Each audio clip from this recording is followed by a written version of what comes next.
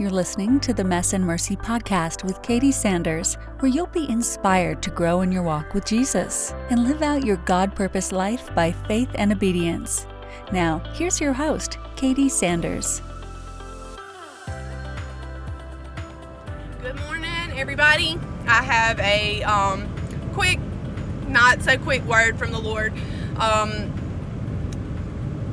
Last week, I posted a video at home with some Skittles about salvation, and I tried to show y'all an object lesson of what it means to sin and how that makes us separate from God.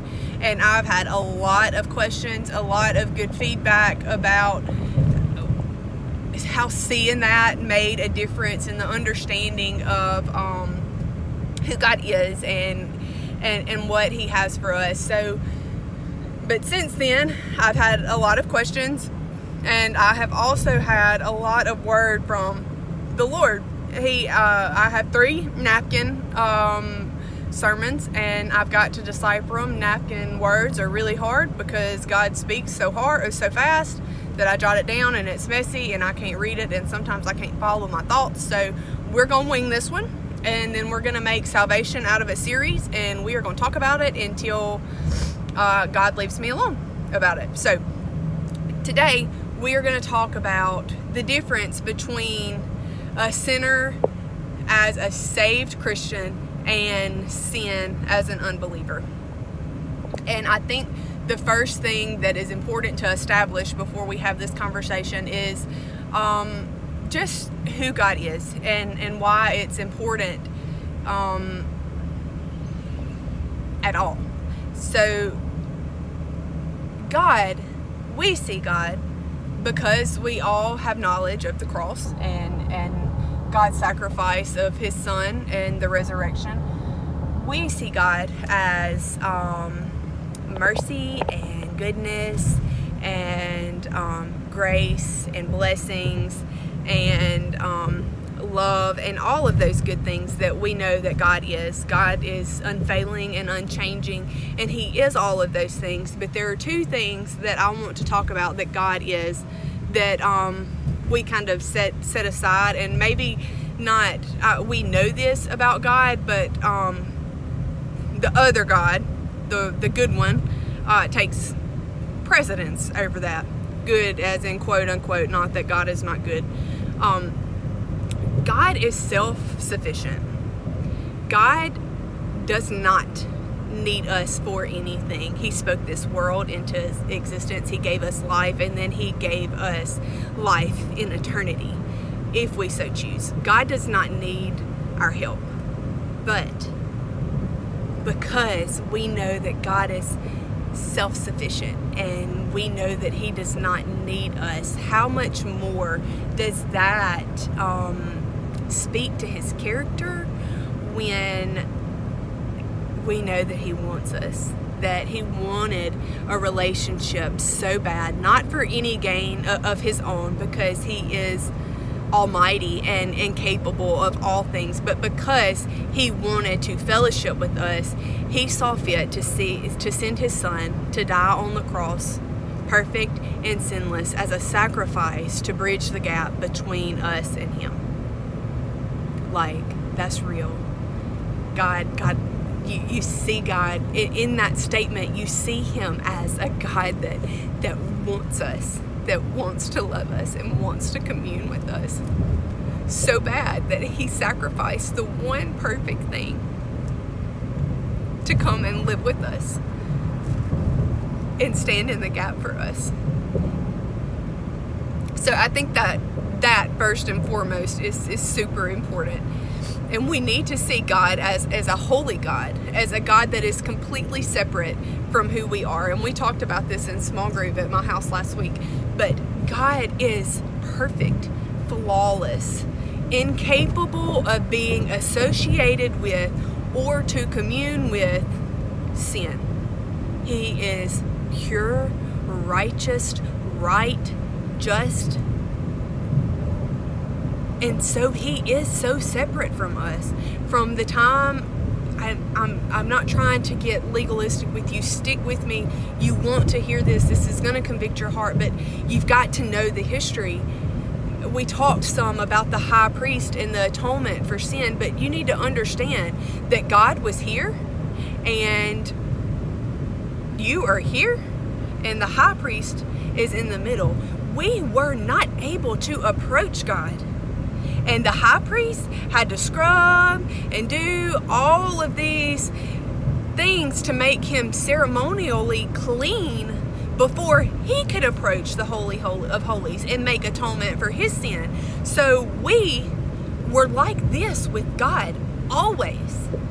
And then when the holy priest would make atonement only once a year, a sacrifice that would have to continue and continue and continue because it was not sufficient for the sin, you're still over here and God's still over here and you still have no access to him. You just are free of his wrath as a result of that sacrifice. So, Jesus came, perfect, sinless, stood here, died and was resurrected, and now it's closed and you are right next to God if you believe and accept Jesus. So we're talking about why the sinner's sin is different from the saved sinner, and this is where I kind of think that the church gets, I won't say confused, and when I say the church, I don't want people to think that I'm bashing the church. I love the church. My heart is for the church. My ministry is for the church. But we have become so legalistic in what we believe and what we see is okay and not okay, and we set an unprecedented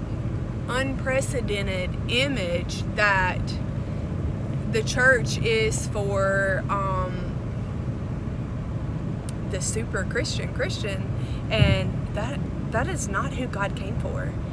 God did not come for the religious leaders in the Old Testament. He came for the sick. He came to heal, and the people that he used in the Bible, the whore at the well was one of his first encounters coming out of the wilderness, the one that had many husbands, the one that had many flaws. He said, I have something to give you, something that is better than anything. You would never thirst again. You would be full. He used her to carry on his mission. We have set this image that says, man, I can't go to church because I have holes in my jeans, and she is perfect, and her marriage is perfect, and her kids are clean, and her floors are probably clean too. And what would they think because my floors aren't clean, or my marriage is a wreck, or I cheated on my husband and I'm broken, or I can't stop drinking because I'm sad and I need God, but I can't access him because I cannot approach people that are perfect because their lives are perfect and my life is not perfect, and because of that I am lost. And that was not the mission of Christ. Christ came to heal the sick. The church was supposed to be a hospital for the sick, not the people that thought they had it together. And so I think as a culture we need to be more open to some humility, some transparency, some honesty.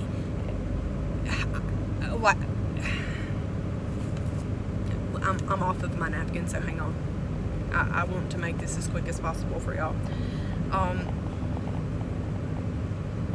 So we talked about how we set the standard. So in saying all of that, do we understand that we're the problem? Like, because of our superficial, dressed up version of the Christian, people that need God, that want God, that seek God, have no communion with believers because we have set an impossible standard that not even ourselves can uphold. Like, if you can't be real about the things that are going on in your life and the things that are going on in your marriage or your home or your finances or your children's lives or any of those things, if you cannot be honest with yourself, how do you expect to heal and how do you expect to help? So God is not, when you come to Christ, you are unable to be snatched out of his hand. Like, I guess people ask me what my denomination is all the time, and I don't really have, my answer is Jesus. I believe in the Bible. That's what I believe. I don't claim to be Baptist or Catholic or Pentecostal or any of those things. I claim to love the Lord. But my beliefs probably throughout my study of Scripture most associate with the Baptist faith. I believe that once saved, always saved. I believe that you cannot be snatched out of the hand of God. My salvation is sure. I know that no matter what, God has me. I believe in believers' baptism. And because I believe all of those things, I know who God is, and I understand that he is not for sin and that he is against sin, and sin is a separation from us. But what I also understand is because all of those things are sure, that's why he sent Jesus. He sent Jesus because sin was bad, sin made him separate, and he wanted to love us. So God does not become disappointed per se about your sin. Where his disappointment comes is our unwillingness to turn and repent from that sin. God, the problem is not that we did A, B, and C wrong. God is an understanding, sovereign God, and because of that, he understands and sent something to stand in place for the A, B, and C that he knows we're not always going to get right.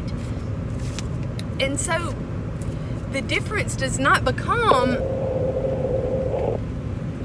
where is the line, what can I get away with? The difference is, am I saved or am I not?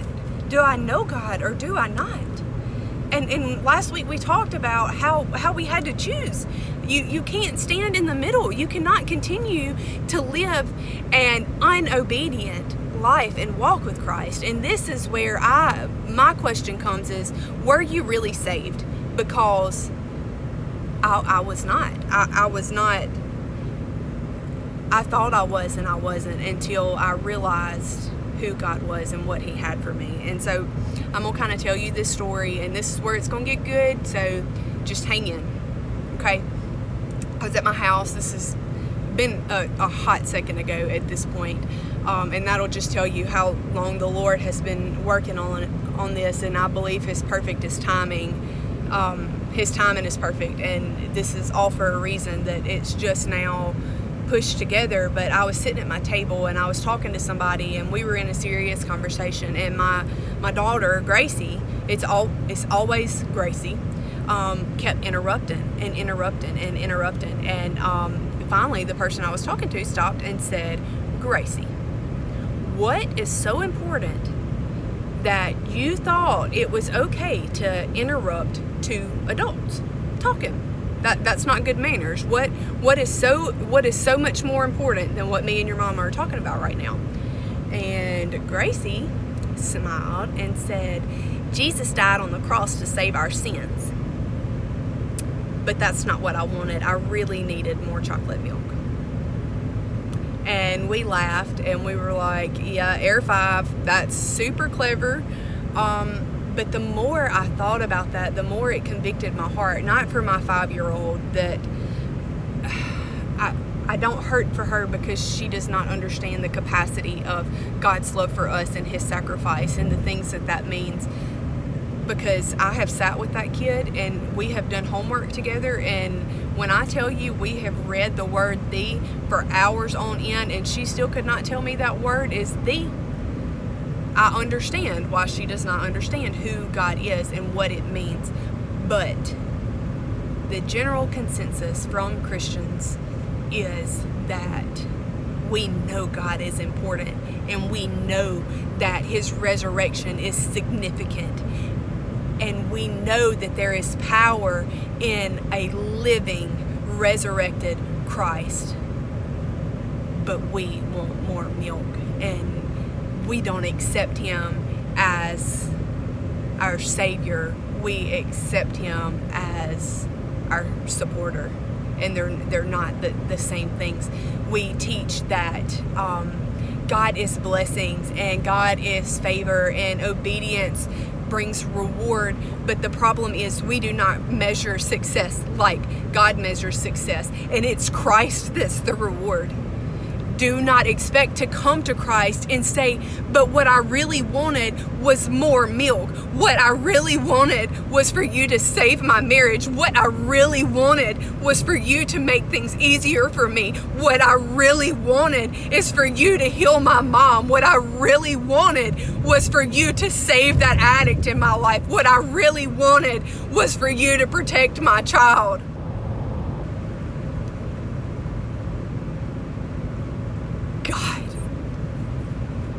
Jesus was the gift. Jesus is the gift. It's peace. It's provision. It's grace.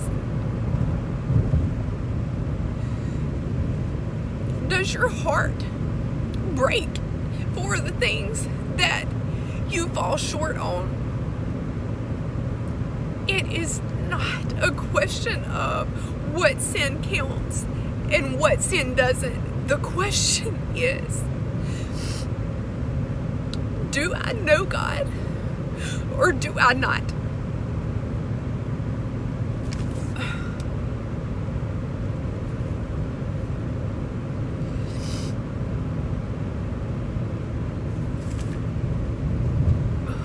We see God as important, but we do not see him as life sustaining. You know, and anybody that knows me, that knew me 10 years ago, 15 years ago, knows what a mess I was. And I would go out and I would drink and drive and make stupid mistakes and lies and all of those things. And in the morning when I woke up, it was not because I felt bad, but it wasn't because my heart was convicted for the things that I had sinned against God. It was because I had a hangover. And a lot of people that know my testimony and know my story think it's a result of my broken childhood, that it was because of my parent that was an addict, or the domestic abuse that I witnessed, or my dead dad, that it was that house fire, or all of those trips to rehab for my mom, that it was those things.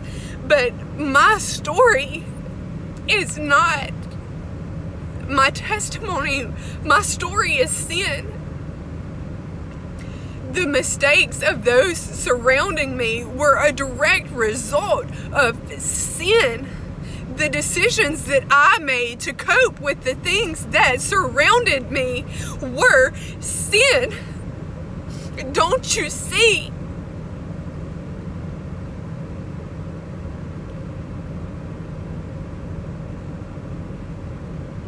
Salvation changes you. And anybody that knows who I was, what I've come from, and where God has carried me to, it's proof. So quit covering up the imperfections of your life. I am unashamed of the mistakes that I've made and the choices that led me to the place that I am. And I'm open and willing to talk about any of the lies that I've told, the sex that I had, the beers that I drank, because God healed me and He used me, and I have a following of 5,000 women that are broken and open to talk to me and know the Lord, because I am not perfect. You have the ability to save souls by giving them exposure to God. All He needs is an opportunity. It's so important. The question is not what sin counts and what sin doesn't. It is, do you know God or do you not? Don't tell me that God can't change you, because the people that know me see me. No change.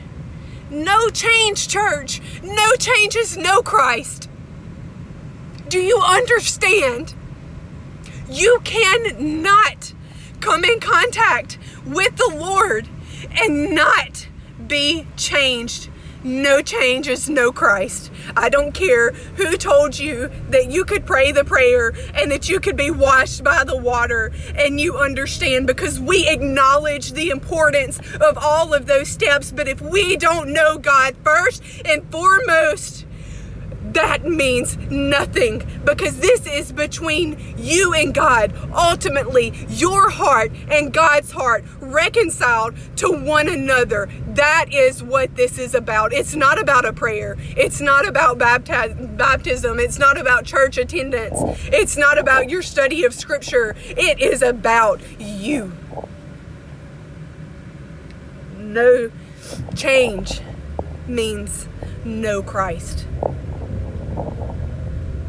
When you come into contact and you come up under God, He is Lord.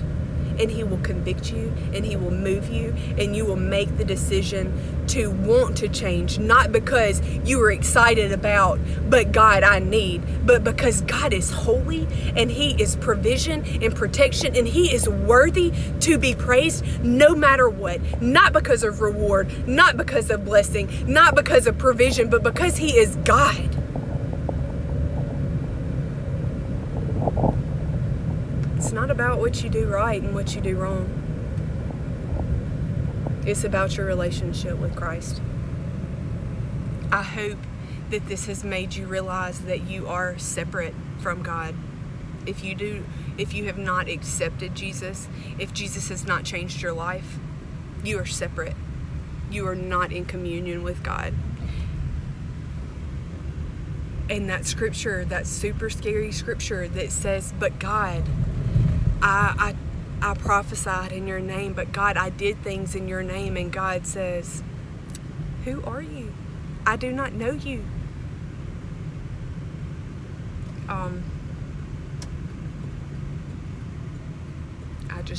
pray you understand. I pray that this makes sense to you. I pray that it would encourage you to step outside of your box, that you would share your testimony, that you would share your problems, and that you would heal. Because God is a God of broken. Jesus came for broken, sinful, dirty, bad, messy people. But if you accept Christ, there is mercy in the messes.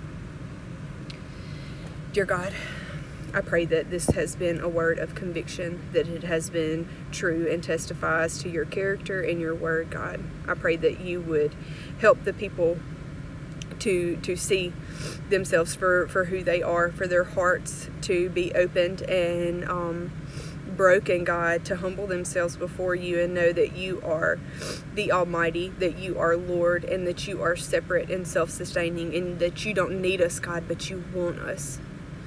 That if their hearts would be convicted, Lord, that they would accept you, but they would also reach out to a mentor and be counseled, God, into who you are and what your blessings mean. That they will not serve you for a cup of milk, God, but for who you are. We thank you so much for the words that you give us, for the conviction, for the way that you minister over our lives, God. We thank you for Jesus and his payment, God. We thank you for you. Amen. If you were encouraged by today's message, hit subscribe and meet us here again. Or head on over to Katie's website, messandmercy.com, to find more encouragement like free devotionals, Bible studies, and the blog. Thank you for tuning in to the Mess and Mercy podcast. We hope to see you again.